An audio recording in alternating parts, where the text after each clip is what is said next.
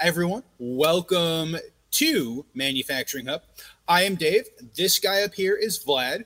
We are continuing our data-driven sustainability conversation, and we've got two special guests today, Becca Gillespie and Ryan No, Ryan, I did the thing that I always do. I psyched myself out about the last name.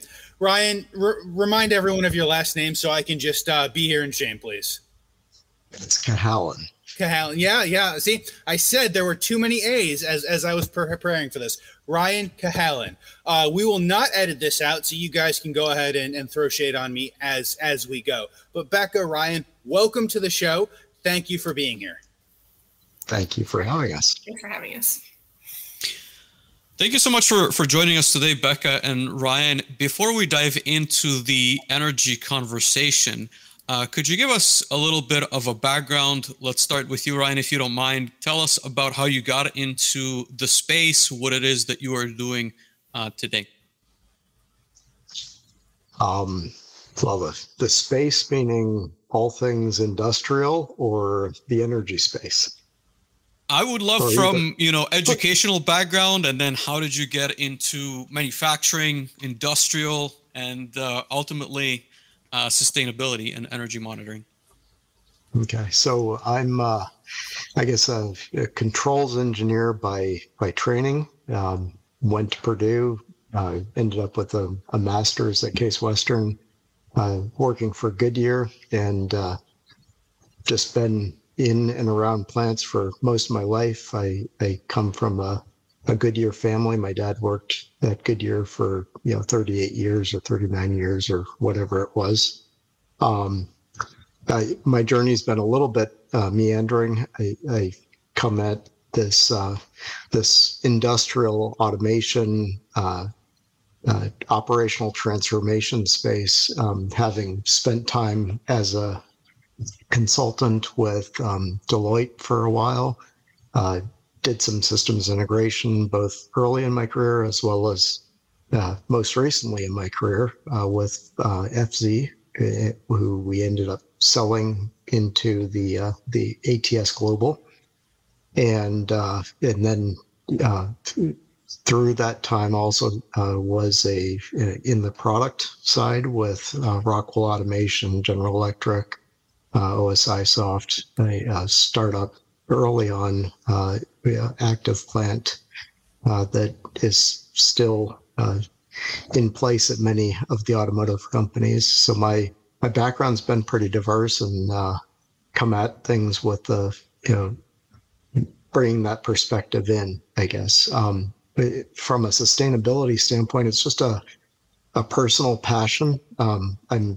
For the last 3 or 4 moves, we've had solar on our house and geothermal, and just kind of trying to reduce my footprint. I don't, whether it's preparing for the apocalypse or ready for zombies, or more realistically, I'm just kind of cheap and I don't want to pay utility bills. So I'm interested, and I want to do my part, and it's fun from a kid's standpoint and otherwise. And I think the technologies are finally within reach that there really isn't a good argument not to start to go down this journey, either individually or as a company. So, and I guess I live outside of Cleveland on the east side. There's not about 20 minutes that way is the city in civilization, and the 20 minutes that way is the Amish people. So it's kind of a fun place to live. Interesting. I certainly have a lot of questions for you, Ryan. I really appreciate you joining us today. I think it's going to be a great conversation. But before I start asking you those, Becca, could you please introduce yourself as well? Great. Thanks, Vlad. Thanks, Ryan. So my name is Becca Gillespie. I am mechanical and aerospace engineering trained originally. I went to work at NASA at first, and it's a really great place to work, great engineers, great engineering, great frameworks, and excellent just excellent people all around. NASA was a wonderful place to work. It didn't, the actual problems I felt I was solving didn't touch on what I felt was the problem of the generation, which is around sustainability. And it felt like I was solving a problem of maybe a previous generation. So that's what led me to get into the energy space.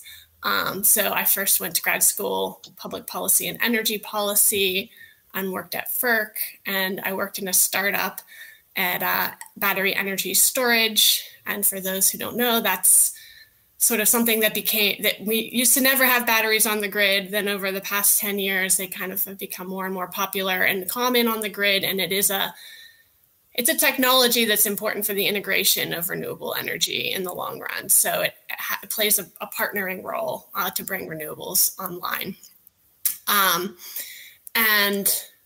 There I actually I wore multiple hats, as one does in a startup, and there's where I also got my first taste of the industrial engineering, and I set up their OSI SoftPi system and kind of dashboards and analytics, and tried to take people's brains and turn them into formulas to the extent possible there. That was, after that I moved to the electric utility space and worked in the innovation department there. So that was Duquesne Light in Pittsburgh, Pennsylvania, but then I recently joined Energy Systems Network, which is what brought me here today. And we do all sorts of energy projects for the state of Indiana, or related to the state of Indiana, but it's expanding across the nation. And we, in particular, I started there in January. I've been working on the Energy Insights project there, which is an Industry 4.0 tool that helps people understand their energy use and make changes for the better. So that's the quick background. Awesome. And so I guess to paint a better picture of what it is that you do inside of Insight, so you work with manufacturers from A to Z, right? So you help them understand what their needs or challenges might be. Then you sort of set up a platform. Again, I'll ask you a few questions on that allows them to monitor the data which is related to their energy usage and ultimately guide them through the steps necessary to execute projects that would reduce their energy footprint. Could you maybe walk us through what that looks like, or what's the general steps maybe of the process? Great. Yeah, thanks, Bud. So we've been working with our MVP product, which is a technology stack that is a data pipeline bringing data all the way from the current transducers, that's the sensor, against the largest loads typically in a plant or facility, and sometimes against the main meter. It's actually measuring the metered load at the main feed, all the way data collection, massaging, piping it up to the cloud, all the way through to an analytics platform in the AWS cloud. So that has been our MVP. And from a technical perspective, you got it exactly right. It's a full data stack. It's the energy monitoring and analysis in a box that brings it from soup to nuts.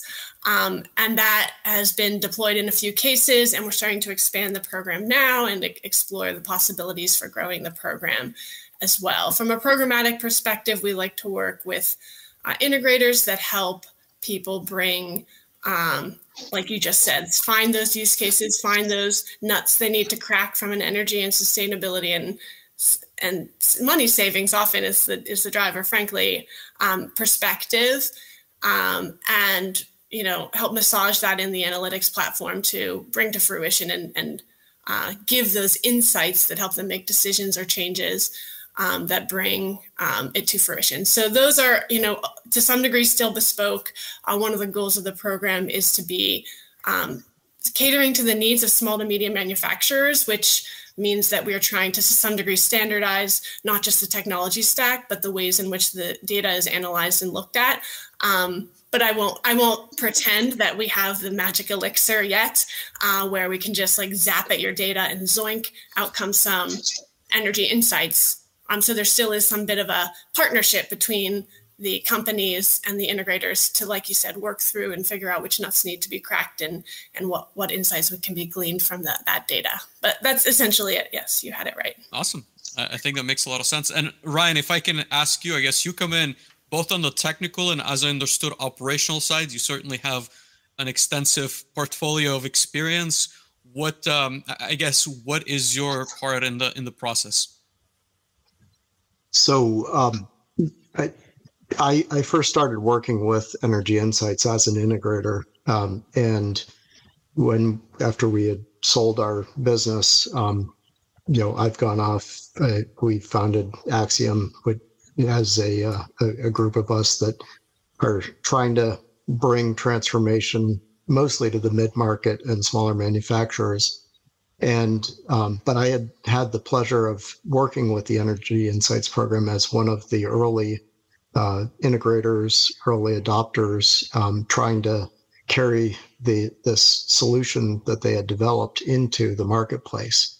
And I was fortunate enough to stay plugged in, and as they were looking at going from kind of an early program to how do we scale it, how do we really take it and affect change in a much broader way, I was asked to help advise and help provide the insight from an integration standpoint, but also from a customer standpoint in terms of how this solution and how this program and approach that they were using could be broadened and could be extended in a way that really something that made a difference quickly. And so it's just I've been really fortunate in my journey, and I've recently been given the good fortune of working with Becca on the program and the team, and kind of get to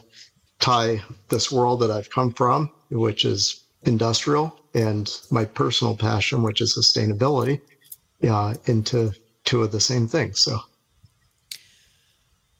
Yeah, definitely appreciate that. I think, the comment I will make is that I think a lot of our listeners probably understand the positive impacts of these projects, but I want to ask you or spin that question in a different way. When you reach out to new customers, what are some of the pushbacks that you hear from them in order to get these projects going, right? Is it lack of personnel? Is it maybe misunderstanding of what the ROIs might be? Is it difficulty to implement on the technical side, operational side? I'm curious, what you hear from customers that are maybe hesitant to go forward with implementing these solutions.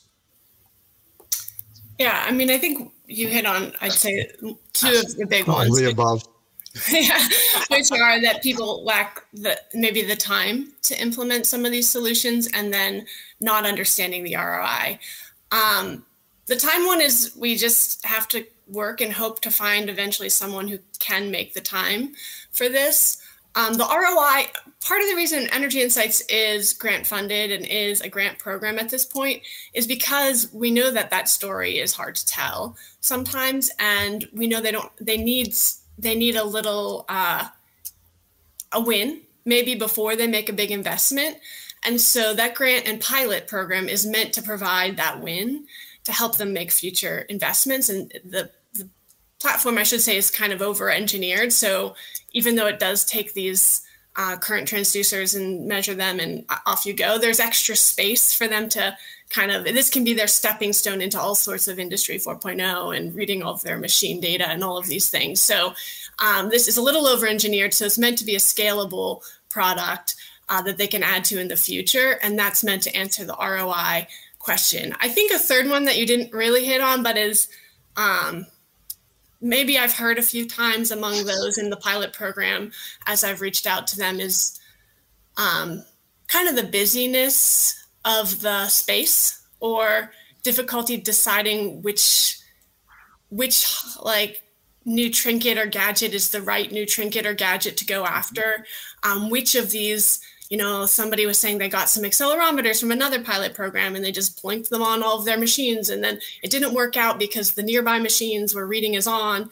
And then someone said they get these, they have another ignition system running on a parallel platform. And you hear these sort of kind of confusion of the marketplace and misunderstanding of where to start. Again, we're trying to help by making the list of what we offer short and making our MVP easy to understand, but it's still going to exist because they're still going to have other people talking to them, other vendors in their trying to come in and sell them different things. And I mean, I often give this personal example. Like on my iPhone, I have a folder of 9 apps dedicated to smart home, right? Like my robot vacuum doesn't talk to my Christmas lights that turn on their own. Like, I get it. Like, they're kind of overwhelmed. They don't want too many systems. They have all these subscriptions to all these different things. And if that happens to me, I imagine, it happens to a lot of people in the business world as well. So that's like a personal side note, but you can see how it ties in. There's all these gadgets coming out, and sometimes people feel overwhelmed by the choices and what's going to make the most sense for them in the future. But Ryan, do you have any others you want to add? Yeah, I guess the one that I would throw in the mix is while energy is a priority for everyone, I think it's one of the fundamental costs that every business operates against. It often is not the priority. So when you're thinking about like the top 3 to 5 things that, resource constrained businesses, especially small and mid-sized businesses that don't necessarily have a dedicated team that's, thinking about Industry 4.0 or thinking about sustainability,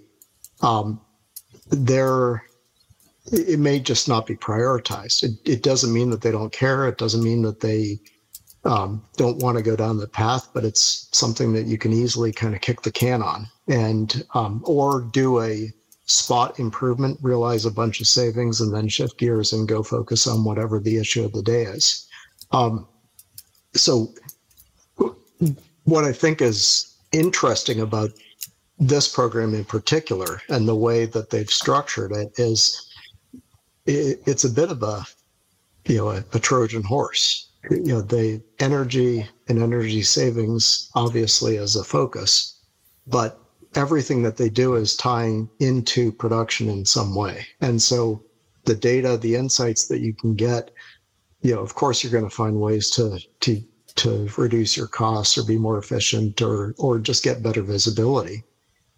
But you're very likely going to start to be able to use that data across functions and see how does my production impact that, or how does my, how I had my people deployed impact that, or is it a smart signal that's actually telling me something about my process that I might not have realized. So this I think is always been the case where data is concerned. Like everyone thinks, everyone will say data is the new oil, or data's, you gotta have data to run your business or whatever. But when it comes down to like making the ROI case, it's often very specific, very focused. You've got to justify against hard numbers. And then you realize once you get into the initiative that, I'm getting savings from here and I'm learning something over here. And Industry 4.0 in general, in these technologies, smart manufacturing, whatever you want to call it, in a lot of ways, it's allowing information to be shared across multiple functions and insights to be shared across multiple functions that then create a snowball effect of value. And I think that's probably one of the most unique things. And also one of the things that people should consider as they're looking at the prioritization list and saying, okay, that's number 5 or 10 or whatever it might be.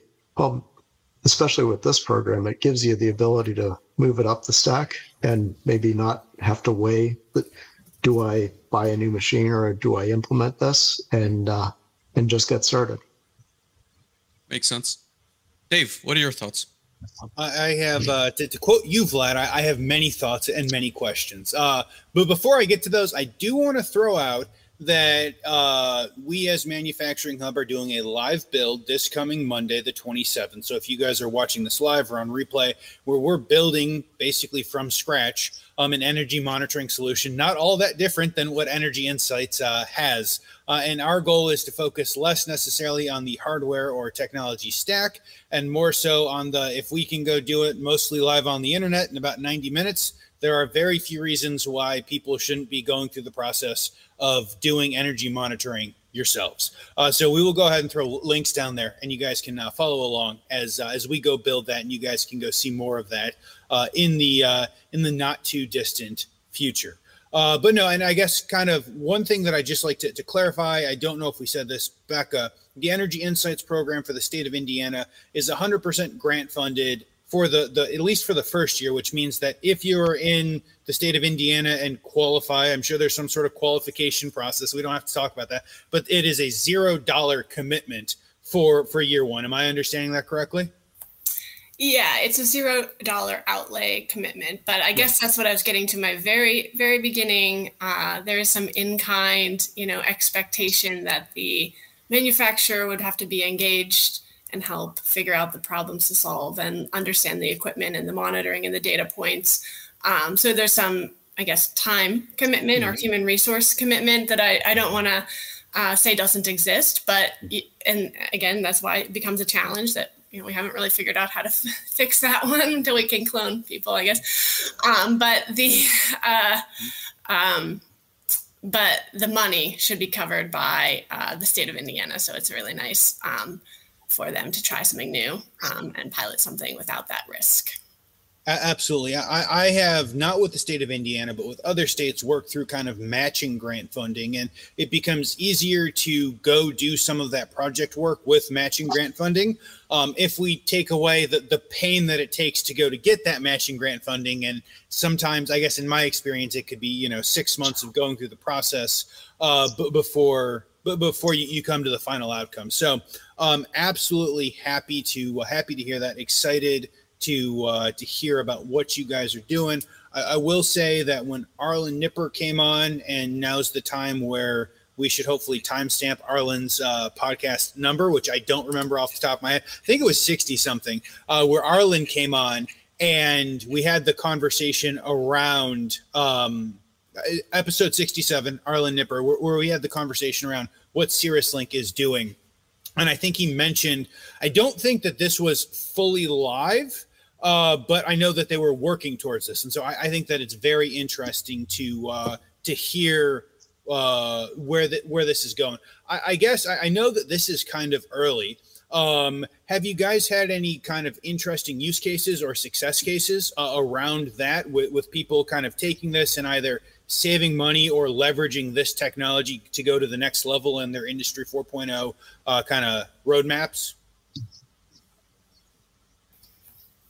Yeah, I mean, I'd say in general, it's a bit on the early side. I think most of the initial use cases people have found have ended up not being right around energy, but rather around preventative maintenance or predictive of failure, sort of signals they found using the AI machine learning part of the program, which is sort of the last piece in that long leg of the data pipeline where, it's in a tool and then there's an AI ML consultancy that helps people figure out what's going next. And they found predictive maintenance use cases and in some cases they've been able to sort of, to some degree, understand their loads and understand their peaks better and make adjustments accordingly. So one really early case was a sort of startup sequencing where the peak load was caused by all of the VFDs of the HVAC system being turned on at the same time. And the peak is one of the main reasons why your electric bill is what it is, usually, not in all cases, I guess. So check your rates. But the peak caused by all of the HVAC units kicking on at the same time and not being sequenced in any way was causing the facility peak. And essentially the monthly peak was being driven by that. Sequencing was able to fix that. And for those out there who wonder if peak loads are really a sustainability issue, to some degree they aren't as good as energy efficiency.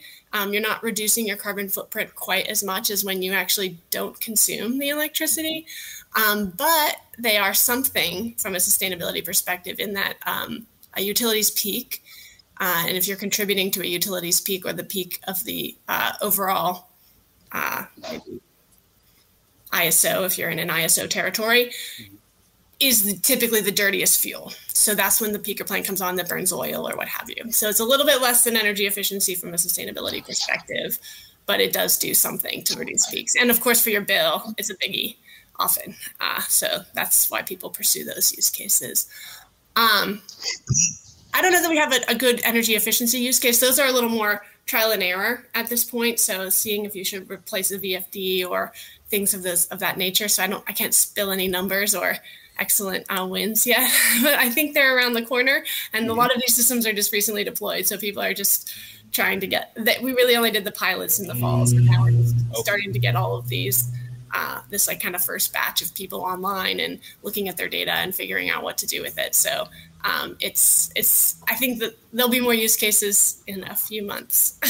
Interesting. No, I think that's very interesting. And then if I may kind of transition a similar question over to Ryan. I know, Ryan, you've worked either what you're doing currently with Axiom or previous to this with the systems integrator, in which you guys were doing a bunch of energy solutions.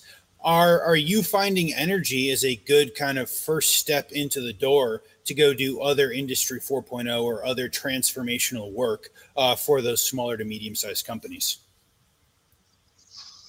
I think the answer is yes. I think energy is one of those where it's somewhat safe. You know, you aren't necessarily taking production down. You aren't making huge bets on new equipment, putting in a robot where you've got people reallocation or whatever. So I think it's, in the same way that it may be, third or fourth or fifth on the priority list, it also is not necessarily as disruptive. I think it always kind of shocks me how many customers aren't doing things like sequencing their startups of equipment, or idling their machines and going into a full shutdown, or haven't changed their LEDs out, or a lot. If you're a producer, and especially over the last few years, like your resources have been focused either on coping with all the random changes that everyone's been coping with, or you're trying to make stuff. And the people in the plant that care about energy, in the end, are the facilities folks, the finance folks. It's not something that you as a plant manager, an operator, whoever, you aren't looking at it on a constant basis, like you're looking at your quality numbers, for example. So I think there's a lot of gains that can be had that are fairly low hanging. It's fairly non-invasive. The returns are pretty, they justify the kind of technology footprint that you're walking in, because it's not a huge effort to get results quickly. But most importantly is kind of what Becca alluded to, that the ability to sense and start to have a different view into what your core business is, which is making stuff, and new ways to look at the information or overlay data that typically doesn't come together until it gets to the plant manager or the finance leader or whatever. And you're bringing parties together in the conversation that might not normally be in the conversation together, or might be very focused on just their individual area. So I think it's a great starting point. And in the end, like, maybe people my age, this isn't priority number one, but for my kids, who are thinking about this pretty seriously, it is priority number one. And I think it's important that they're able to tell a story, and they're able to talk to each other about what their parents are doing and what their parents are doing that's good for the environment and that happens to make business sense. So yeah, I think it is a good place to start. It has a lot of different tentacles. The returns can be pretty quick, and you're going to learn a lot about your business that you might not have realized. And I would say, Ryan, on that last point, I think this is going to only become more and more important, right? For many reasons, but I would say a couple, I guess, or one major one that I see is that I think we're transitioning into EVs quite heavily. And I think on the industrial side, right, there's going to be a very important need to support a lot more of the infrastructure. And I guess I'm curious on your perspective, maybe like some of the drivers that will, I want to say, like, raise the price, I think, of electricity, but also require us to, quote unquote, do more with less, so to speak. And ultimately, I think these projects will, as I said, become more and more important as we move forward, because I think our resources are becoming more finite. So again, I'm curious what you're seeing, like, in the field, what is sort of increasing maybe not the sell, but I guess the incentive to jump into these projects, especially through a program that is free in the first year. I think there's been incentives available, and the cost versus the benefit equation just hasn't quite hit that crossover point where all of a sudden it is becoming a priority. I think there, as legislation evolves, as we collectively have to make changes, that where that crossover point will continue to adjust, as just awareness that this is a place where you can get savings and really make an impact on your business, period, whether or not it has anything to do with sustainability. It's always been a bit of, well, like, solar sounds cool, but I'm so busy doing what I'm doing that it doesn't hit the priority level where I actually take action. But again, I was looking at Google the other day, looking up a restaurant or something, trying to find a meeting place, and it just dawned on me because I was zooming over a fairly populated area. There was some light industrial, there's some warehouses, there's some restaurants and other stuff, and it just blew me away to look at that and think every one of the rooftops could be covered in solar. Every one of the rooftops could be employing or utilizing technology that would help reduce the footprint, help reduce the cost. And not one, as I zoomed around on, was solar actually in the equation anywhere. And maybe that's Midwest. I happen to be looking at Cleveland, Ohio. Shame on you, Cleveland businesses. But there was I just think the opportunity is there, and the price point, the entry point, the skill set, all of those things are starting to triangulate towards the ability to actually take action. And I think whether we're there yet, whether the EV and electrification change is going to get us there, or whether just all the right pieces are falling into place at the right time, I would say we are well past the point where people should be doing something. I'll take a little different answer to that. If you find out, like, the way other side, it's not that long ago, like 3 months ago, I was working at an electric utility. So I see these things also from the perspective of the utility. And actually, utilities are also trying. I don't want to oversell Energy Insights. So I will be really clear, like, Energy Insights does not communicate with the utilities in which you are located at this time.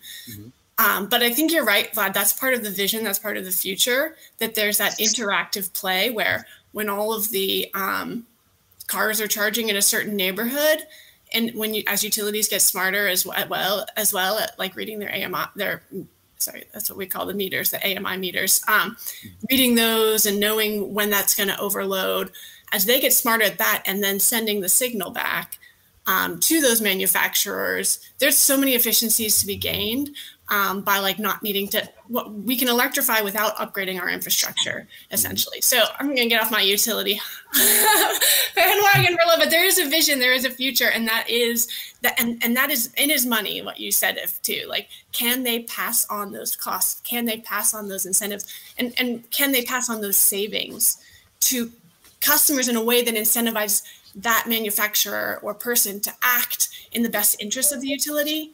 And so that's like the innovation of the utilities right now, is not just in digitization and understanding that side, but in innovative pricing models that will start to be able to pass those on. It's called like non-wires. Like, don't build the wires, instead make something that is, it's like a non-wires alternative. So like a battery is a non-wires, but like you turning off your factory is also a non-wires, and you could get paid for that. Or a demand response is similar, but the words are all very weird there. Anyway, but a totally different tact. But yes, I agree. We can do it really efficiently, and it's about communicating with utilities and them digitizing and innovative pricing models from the utilities, and then bringing that to the manufacturers in the future. Right now, Energy Insights does not have any direct communication with the utility, so I don't want to oversell that, but it is a vision out there.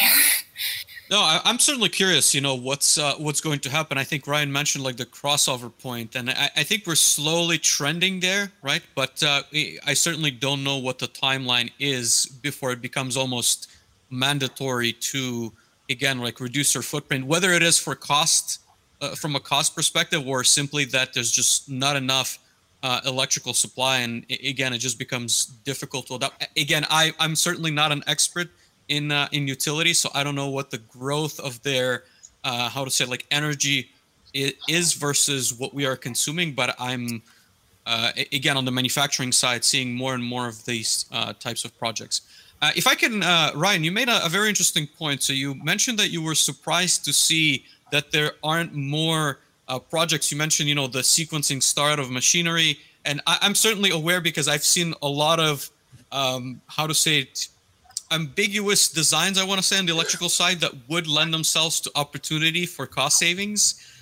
So my question is, do you see there being an opportunity for education in these programs? And I guess also how much education is required to maybe not just install the technology, because I think the technology is certainly there, and we can talk a little bit more about the stack, but ultimately, what's the effort to educate an end user who has now access perhaps to data to actually implement the projects? Because as we've discussed, they actually need to go and understand the data and then make the necessary changes. And ultimately, also, you've mentioned, Becca, the AI/machine learning component. So I'm curious, how easy does it become to then say, hey, we need to do ABC in order to maybe achieve a certain level of success? So maybe to rephrase that entire bundle of a long question, what does the education component for these projects look like? Ryan? I think this was this a super interesting topic, and part of what attracted me to the Energy Insights program in the first place. So FZ at the time was a electrical contractor and a systems integrator. And it's always been my belief that these technologies are becoming more and more ubiquitous, and they're becoming something that, while of course you need special skills to be a true data scientist or to be a true, power engineer, a specialization for electrical. But a lot of these technologies are easily within reach. And I think the education, not that we should be, learning everything on YouTube and then randomly trying stuff in, high voltage environments or whatever, but the ability to utilize these technologies and the ability to affect change, positive change in your operations, it no longer requires the PhD, no longer requires someone who's deep into power systems. No longer, you're always going to be more effective, but for us at the time at FC, part of what was so interesting about this was, every time we roll a truck and, there's electricians going out into the field, if this could have been in their toolkit, if this was just standard, like, their regular meter, well, if they see an opportunity to bolt the system in and it just lights up and you can start to analyze information, it puts the ability to affect change into the hands of so many more people. It's no longer just the skilled, like, super duper process engineer that understands the Pi system and how to get the data from all these different places. You get this information in the hands of everyone, and I think a lot of that education is out there in a lot of these new formats. I didn't learn how to do solar and how to wire up my house in a way that allowed me to go green, go renewable, go off grid. All of that didn't come from the education I got at Purdue. That actually just came from watching YouTube videos and discovering things not only on how to do it, but also how to do it efficiently, and the lessons learned that others who had walked down this journey had started to uncover. So I think it's that democratization, that community practice, and that's also part of what's so exciting about the Energy Insights program is they're working, sometimes on a lot of different problems, but it's education through the community and the ability to share best practices, the ability to ask, hey, I'm seeing something over here. Does anyone else see this thing, in the same way that I see it? Or, just, I didn't even think to go look over there. So I think there's, formal education, but I think these tool sets are becoming that much more approachable, and they're putting the ability into the hands of a lot of different people that might not have been part of the conversation, and creating intersections that, knowledge is going to continue to build just because of that. So, but yeah, I would say education is critical, and education can come from a lot of different places, and don't overlook the fact that YouTube, you can learn a lot. Becca, what are your thoughts? So I'm kind of really aligned with Ryan here. Education is the key to success here, but also maybe one of the more difficult aspects of what's coming next. So the technology isn't, new. It's not that we invented a new box. It's putting pieces together, trying to make them one product enough that they could be easily absorbed and by someone who maybe isn't an expert. But yeah, we have to figure out how to upscale people appropriately, whether it makes them smart buyers or whether it makes them smart users and not developers, but developing insights from a product. We have to make both of those paths available to people, and we have to make it easy for them to follow those paths, or we have to make the product kind of right-sized such that they can follow those paths where they're at, essentially. So yeah, I think education is going to be the key. And I agree. And yes, basically the next step will be creating these communities of practice, and probably there will be some insights about the shape of a load curve of a compressor of brand X among a community of practice a few times before the AIML has its insights about the shape of a load curve of a typical. And I don't think that that AIML is not capable of that. Of course it is, if we could get all that data together. But it's probably going to be a few human times that happens before we see it happening in the AIML side. But yeah, ultimately, the end of the story is, how do we make a product that's easy enough that the education isn't too hard? How do we educate people to interface and interact with that? And what can we give back to the machines to say, like, you guys can figure this out. It's boring to look at this shape curve, and I don't want to do it anymore. That will, we have a guess of how that will look, and we're trying to implement that, but it'll take I think some piloting and continued iteration before we hit that nail on the head. I think it's going to be really interesting, right? I think you've mentioned a couple of, I want to say like use cases, but ultimately I think there's a lot of opportunities with that data from even like an OEM standpoint, right? Once they see that machinery being deployed, how it's being used by the end user, they can also optimize for different parameters of that machinery. I think there's a lot of, I want to say, importance to that data, and I'm certainly interested in seeing how it all plays out, because I know our industry hasn't been necessarily the best at sort of making that a little bit open, but I certainly think that there's a way to build that ecosystem so that it's a win-win for everybody, so to speak. But I guess I don't have those answers either. I know that there's going to be, I think, a lot of changes in how we do things with Industry 4.0, but there's certainly a lot of opportunity in that as well. Dave, what are your thoughts? I wish more people were talking about load curves. To Becca's last comment, I think load curves. I wish more people were like aware of what they were and then monitoring our usage and consumption in comparison to load curves, because I've seen huge energy and sustainability initiatives, millions of dollars a day in some large cases, based upon a couple of percentages. So I wish more people were cognizant of that. I do want to ask what we are looking at perhaps on tipping points of people making the moves into putting solar on the top of their factories. But first, we have some people to thank.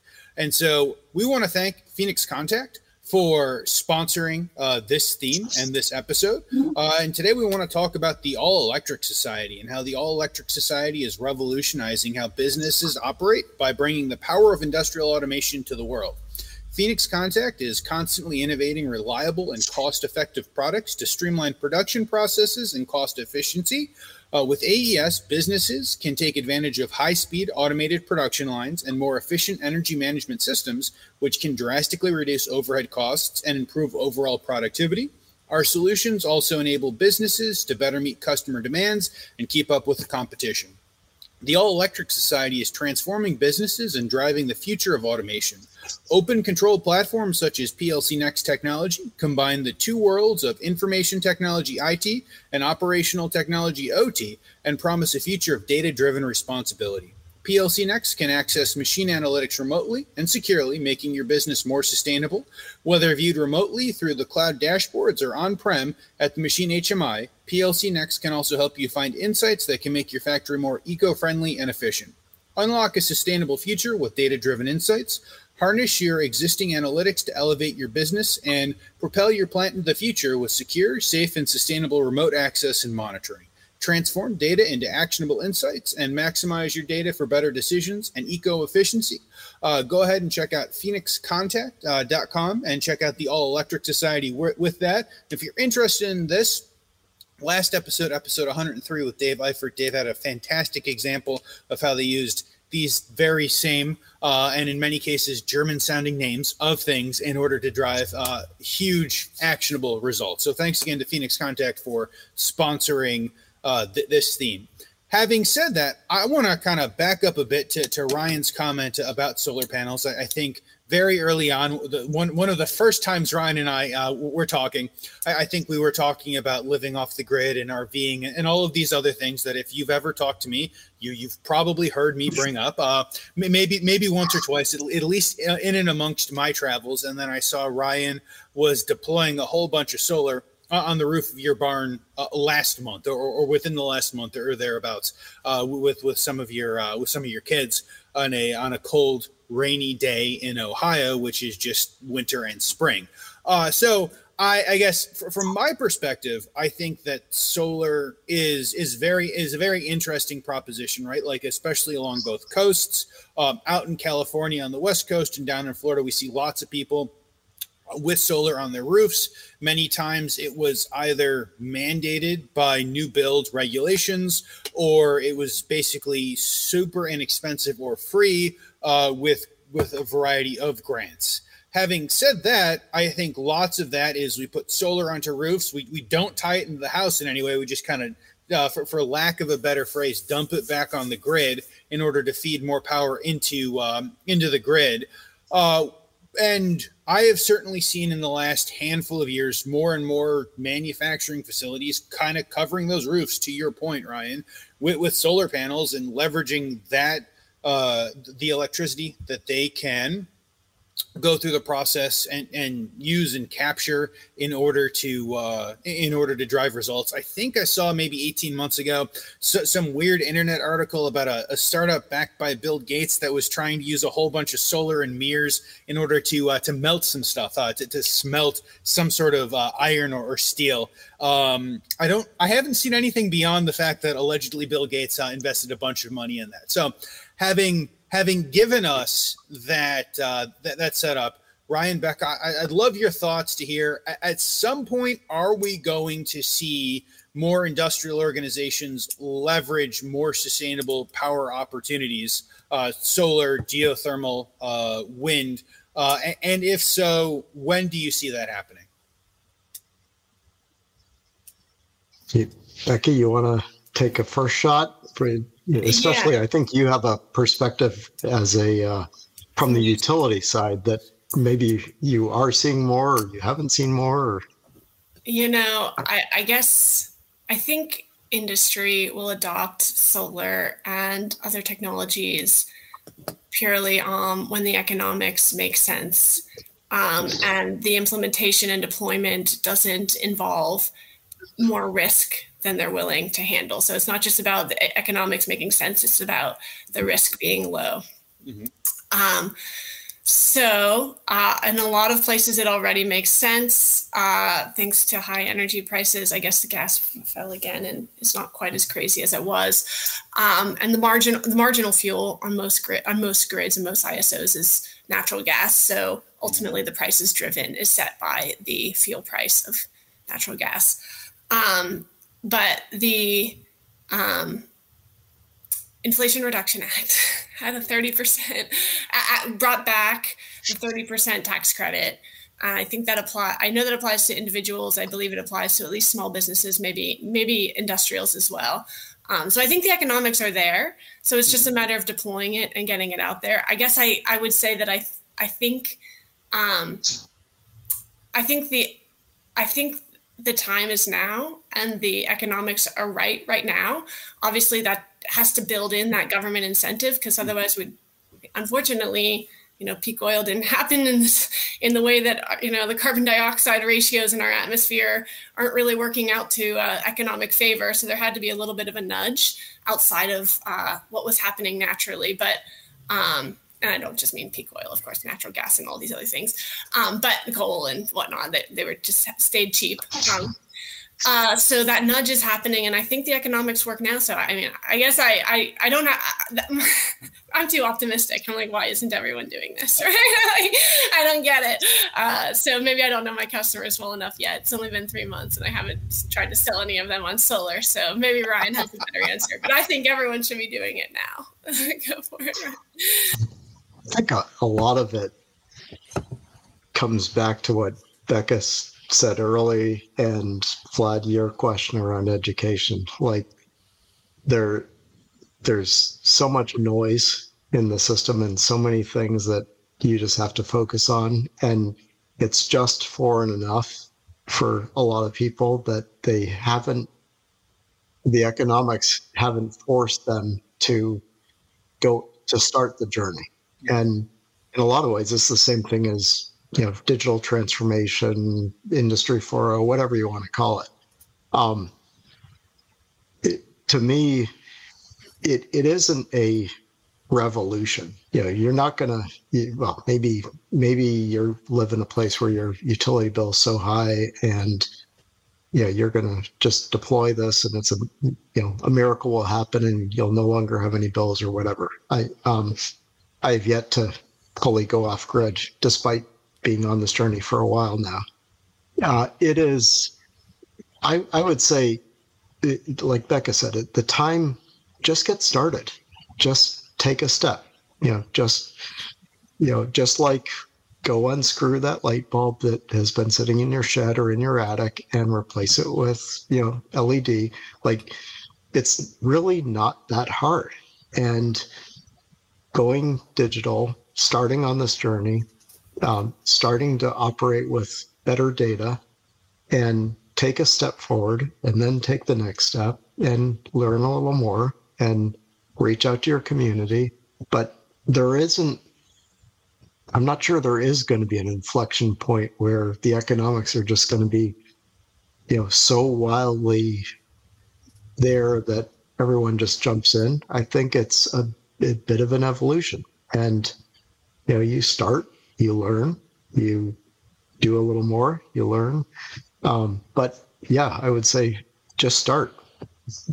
Just like starting to operate with data in your plants. If you're not utilizing these technologies, you have to ask yourself why. And if I continue to operate in this way that maybe is completely manual, doesn't utilize data, doesn't provide insights, in the end, how long can you afford to operate that way when your competition, your point about Phoenix Contact having solar and geothermal, and if that's what the competition's doing, how much better, how much more runtime, how much, more learning are they going to get, and leapfrog or position themselves in a way that makes them that much more competitive. So I don't think we can afford not to start.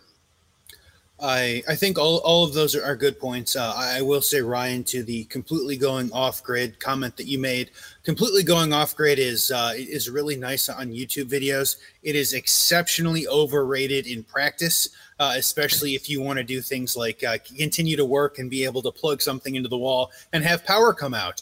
The first time you plug something into the wall without power coming out is when you realize maybe you don't have enough solar, or your generator isn't running enough, or could be just slightly overrated with that. I again, thank you everyone for the comments. We got some great comments going on. I do want to kind of ask a question to Becca and then to Ryan as we're getting close to time. Basically, there are so many different directions that we could go on the energy and on the sustainability fronts. Becca, I guess first in your opinion, and then Ryan in yours, what question should we be asking in these conversations towards energy and towards sustainability?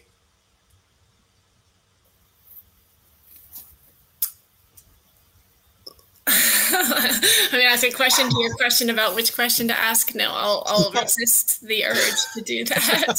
Thank you. I'll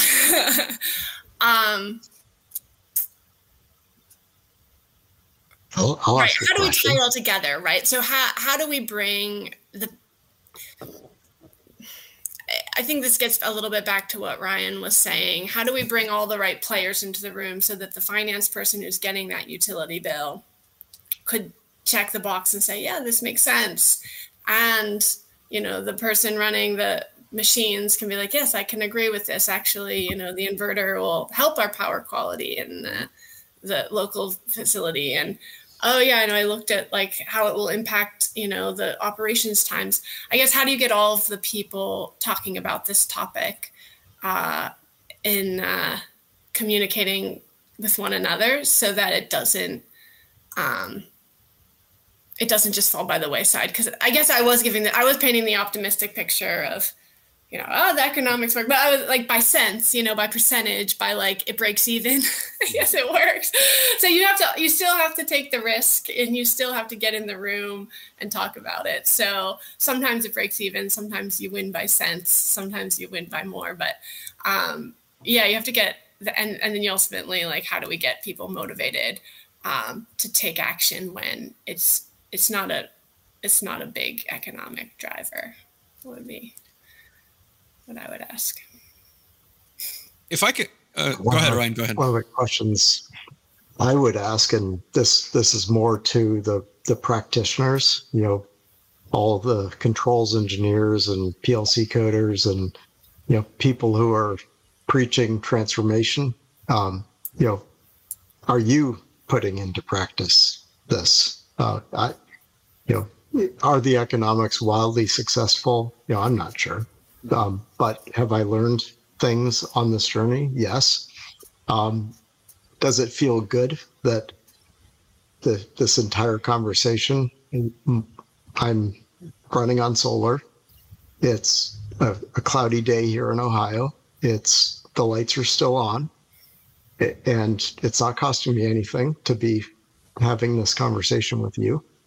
My question would be, have you started? Because before you can expect your customers, before you can expect people who are awful busy making the things that they make, are you practiced in this area of data-driven sustainability so that you can bring that sense of familiarity, bring that sense of risk avoidance, be able to explain that this isn't that hard. And it's awful important to practice what you preach. And the more we educate each other, the more likelihood that this is going to take hold and grow.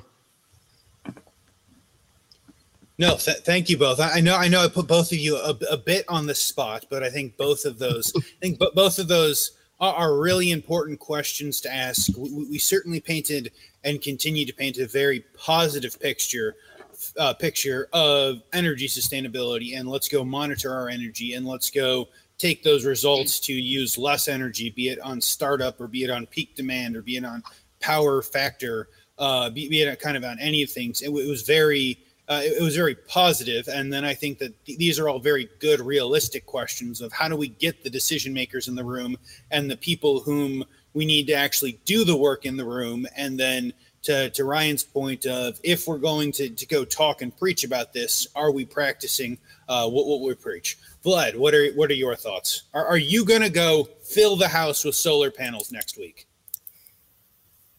I think, I've certainly considered it. So I am currently based in Quebec, Canada. We have one of the lowest rates for electricity. And so for me, we have not reached that breaking point yet. I think if I'm not mistaken, the last time I calculated the payback period here, it's roughly 30, 40 years. So it's a bit difficult for me to make that switch. But certainly if I was in California, I know it's a lot more common. So I think there it wouldn't even be a question. So I think it definitely needs to be taken into consideration, right? You need to be working with your utility, and certainly, Becca understands what it takes to understand your bill first of all, and then see like what opportunities are available. But if I ask a question like on that side when it comes to manufacturers, I'm curious about maybe the typical rollout or what you would normally recommend going into a facility. And I think, I come with a place that I've seen some of these projects be a little bit more challenging, where someone wants to monitor absolutely everything, right? And so they certainly get very excited about the ability to siphon out the data of every machine, every, line, every single MCC bucket. And so it very quickly becomes overwhelming, both from a cost perspective, but I want to say from like a technology perspective as well. So I'm curious to understand if, the first step might be to monitor, let's say, your grid inlet, and maybe you monitor different departments. Then, I'm curious about the steps that you would guide a normal manufacturer through so that they don't get overwhelmed with the possibility. Because I certainly think you can go down the path of, hey, here's a 3-year long project where we're going to pull in all the data possible. And like I said, it's just going to be maybe too difficult for them. Yeah, we do hear that a lot. I think people want to see all of the data. I'm kind of that personality type, so it can be hard to stick to a pilot or try something new. Like, I want to see it all overbuild before I've really tried it out sometimes. But so I think the main feed is one thing we recommend. The biggest draws of power is another area we recommend. And then, or if there's repeatable lines and you have that personality type where you want to see the whole thing, you can do one of your repeatable like units. So you can benchmark one against the other, right?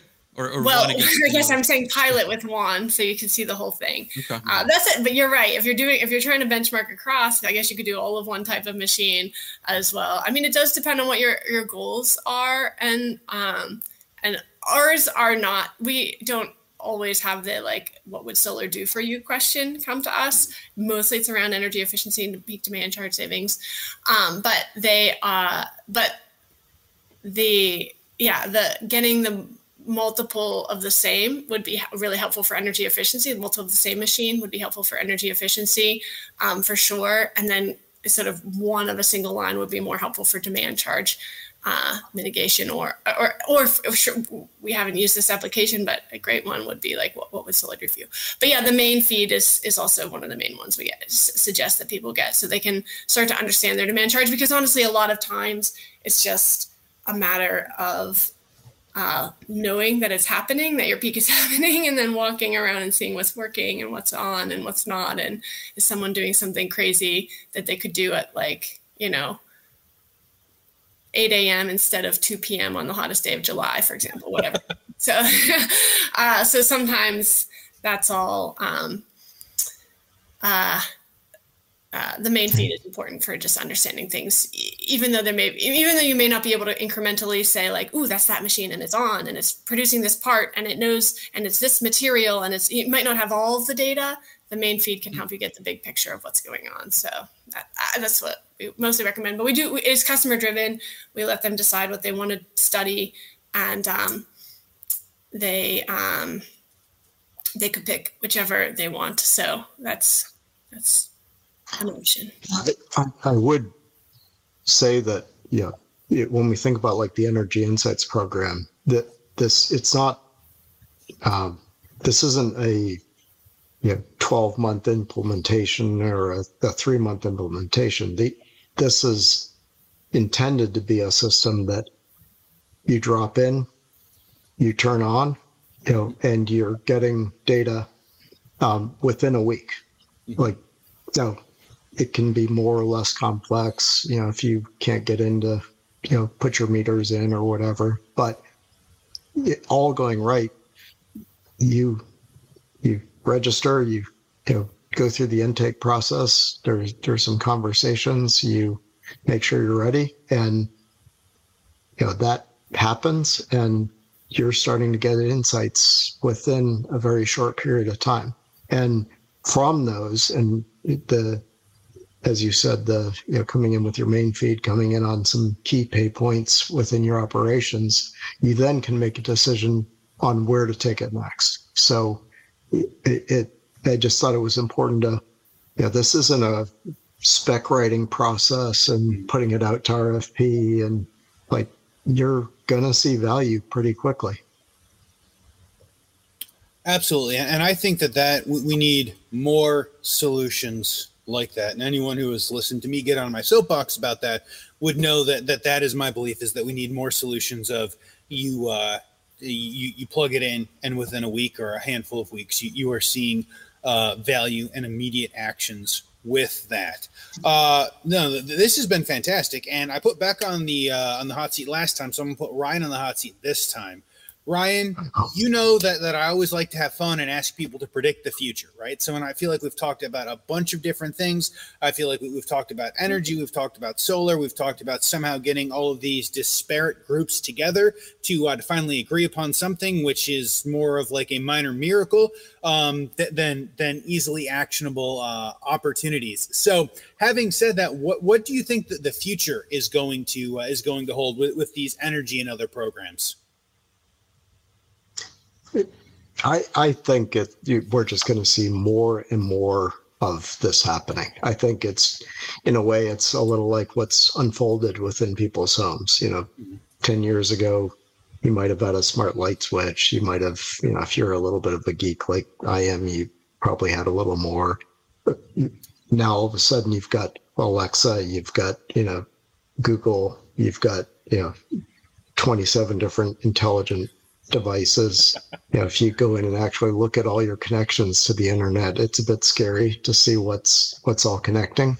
And I think that is just going to continue to unfold. And it's more, I think it's important to not enter into this as if it's a decision even.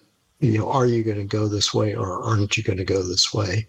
It's a question of how assume success, assume that this change is happening and it's going to continue to happen. And so it's really a matter of how do you plan for it? How do you build that into your budgeting cycles, et cetera?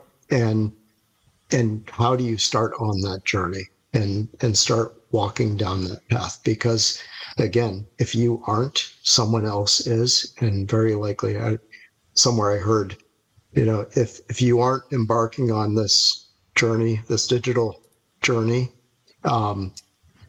the sign over the door that says your company's name is likely to be some other company within a matter of a couple of years, because someone else is going to be able to acquire or put you out of business or whatever else. So I would say it is a connected future. It's a sustainable future. This isn't, there is no turning back, and start to get ready and start to lay your plans and assume success and assume that you need to learn, and you probably already have much more in place than you realize, or knowledge within your teams than you realize, and just get going and take advantage of state programs, take advantage of all the learning opportunities out there so that you can start on this journey in a way that is lowest risk. Absolutely. I think that is a fantastic prediction, and a very hopeful one. And I hope we absolutely get there. Becca, what are your thoughts on what the future looks like? I feel like I should have asked you this question because Ryan didn't give you lots of room to make predictions here. But what are your predictions? Are they similar to Ryan? Are they something different? Yeah, it's, I guess I would say that I'm like the short term of like a platform like Energy Insights. Let's be really narrow and specific now for a minute, instead of like the utility business model or something along this line.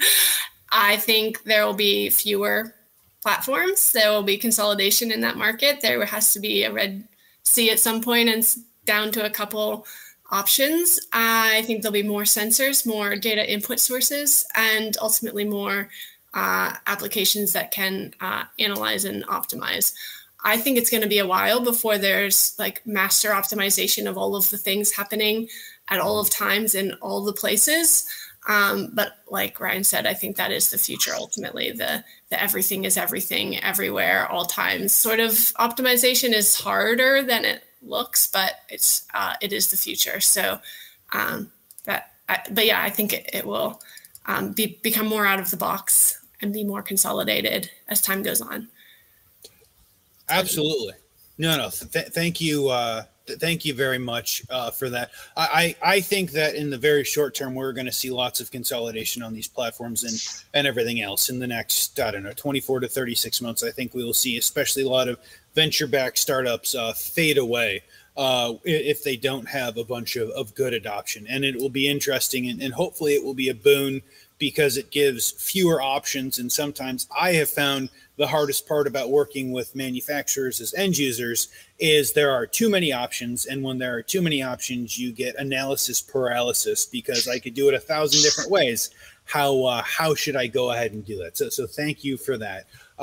Coming back to you, Becca, I told you before that we always ask for book or content recommendations. And I made the joke to you that initially started asking for not sponsored Audible recommendations for Vlad, and it has just kind of spun out from there. So you said that you have a book recommendation for us. Yeah. What do you have? I mean, you probably have heard this 8 million times, because I'm too busy to read long books, and I have like 8 half read business books on my shelf. But the Who Moved My Cheese, because it's like this thick, is a good one for people who, like me, don't always get through the heavy, hefty business books before they switch to the Planet Money podcast or what have you. So I liked it. It was short, and it tells you like keep moving, stay on your toes, never quit, never stop innovating. No, that is awesome. Thank you. So who moved my cheese? Ryan, you said that you would have some content recommendations for us. Now, you could either give us that list of like 50 YouTube solar groups that you watch, or more realistically, probably like 3, because for as many as solar people out there on YouTube, there aren't very many people that actually I have found are very good at it. Or you could provide us with another content recommendation, but the floor is yours. What do you have for us today? I would say there are some just amazing resources online, and I found in my own journey, there's a guy, Will Prouse, mobilesolarpower.com, I think is his. It was mostly focused on RVs, but then now has moved into just general application of solar. And then on the industrial side, I guess I'll give a plug for my friends over at SESMI, the CESMII.org. It's one of the Manufacturing USA institutions or institutes that is trying to democratize access to a lot of these technologies, whether it's for renewable purpose, whether it's for smart manufacturing purpose. And I think there's a lot of sharing mechanisms and awareness material that is available that can help people get going on their journey. So. Absolutely. I would say both of those are fantastic, and we will do some work or have some folks from SESMI on at some point later this year. We are in the works for making that happen. So thank you very much for that plug, Ryan. I know that you do some good work with that group, and I know they do some good work in general. The next area that I like to talk about is career advice, right? And I think both Becca, you and Ryan have some very kind of interesting career paths to bring you to where you both are. Maybe starting with you, Becca, if you will. If you're talking to someone who maybe wants to get into industrial, and they are kind of early to middle career. I think you said you started out in aerospace and NASA and went to work with the utility and are now here as the managing director of the Energy Insights program. What would your suggestion for people who want to get into the industrial area for a career be? Right. So I guess in general, I'd say just, people are willing to accept that your skills are transferable for the most part, and finding the people that are willing to understand that if you're switching careers is really important, but it also ultimately means that you've probably found a good boss or a good company or a good group to work with. So just learning, and if you're totally switching career paths, just sort of itemizing for yourself what of your skills are transferable, and then finding someone who's willing to accept it. And don't worry about the people who aren't willing to accept it, who think that if you could calculate an orbital path, you'll never figure out, the difference between greenhouse gas emissions. Because I had a lot of those too, and they're like, but you don't. That feels very specific. Gas emissions. You're like, I can figure it out, and trust that there will be people who trust that you can figure it out, and they're probably the best people to end up with anyway. So. Okay. Just the skills are transferable if you want to switch. I think that the transferable skill set is a very good comment, and finding people willing to understand that skill sets transfer is also very good. I feel like that the whole orbital calculations versus greenhouse gas calculations is a very specific point to someone who is almost who is almost certainly not watching this show right now. They're not watching this show. They're absolutely not watching this show right now. But no, awesome. That is amazing. Thank you, Ryan. What are your thoughts for some career advice for people early kind of mid-career looking to get in or maybe upskill their industrial manufacturing experience? I think, like Becca said, the barriers to entry are low or lower. There's a lot of there's so much that's transferable, and the the industrial space is cool. And there's, the ability to work on projects, work on different technologies, have an impact. Fortunately or unfortunately, there's a huge need for improvement in so many different areas, and the opportunity to make a difference is so high. As far as where you start, I think this time that we are living in right now is the tools are so much more accessible. And if I were starting on this journey today, being an electrician, being a mechanic, being an engineer, like, it doesn't really matter, because I was talking to someone who, their practice was they studied history, and now they're, I won't name names, but they're coordinating the AWS initiative for smart manufacturing. It's like, it doesn't matter. Mm-hmm. If it's interesting, if it's exciting, you can find a path. And I would just say that this is a cool place to be, and you can really make an impact in manufacturing. And come on in. Absolutely. I think both of those are exceptional points. And then back to kind of an earlier point that we had made, if you guys are listening on the career side, there's a bunch of really great content, free and inexpensive, on YouTube, on a bunch of different training platforms such as Solus PLC. Vlad, wave to everyone as I plug Solus PLC once again on this episode. But no, there are a bunch of great training platforms out there. And if you have the ability and willingness to learn and show that you want to learn and have the aptitude to do it, especially online self-taught material, your ability to learn virtually anything is nearly limitless with that. So those are all absolutely fantastic. And then the last question for you guys is who should reach out? Kind of how can our listeners help you? And Becca, if we can go back to you to lead us off one more time, kind of in open floor for you. How can our listeners help you in the initiatives and everything that you are looking to do? Great, thanks, Dave.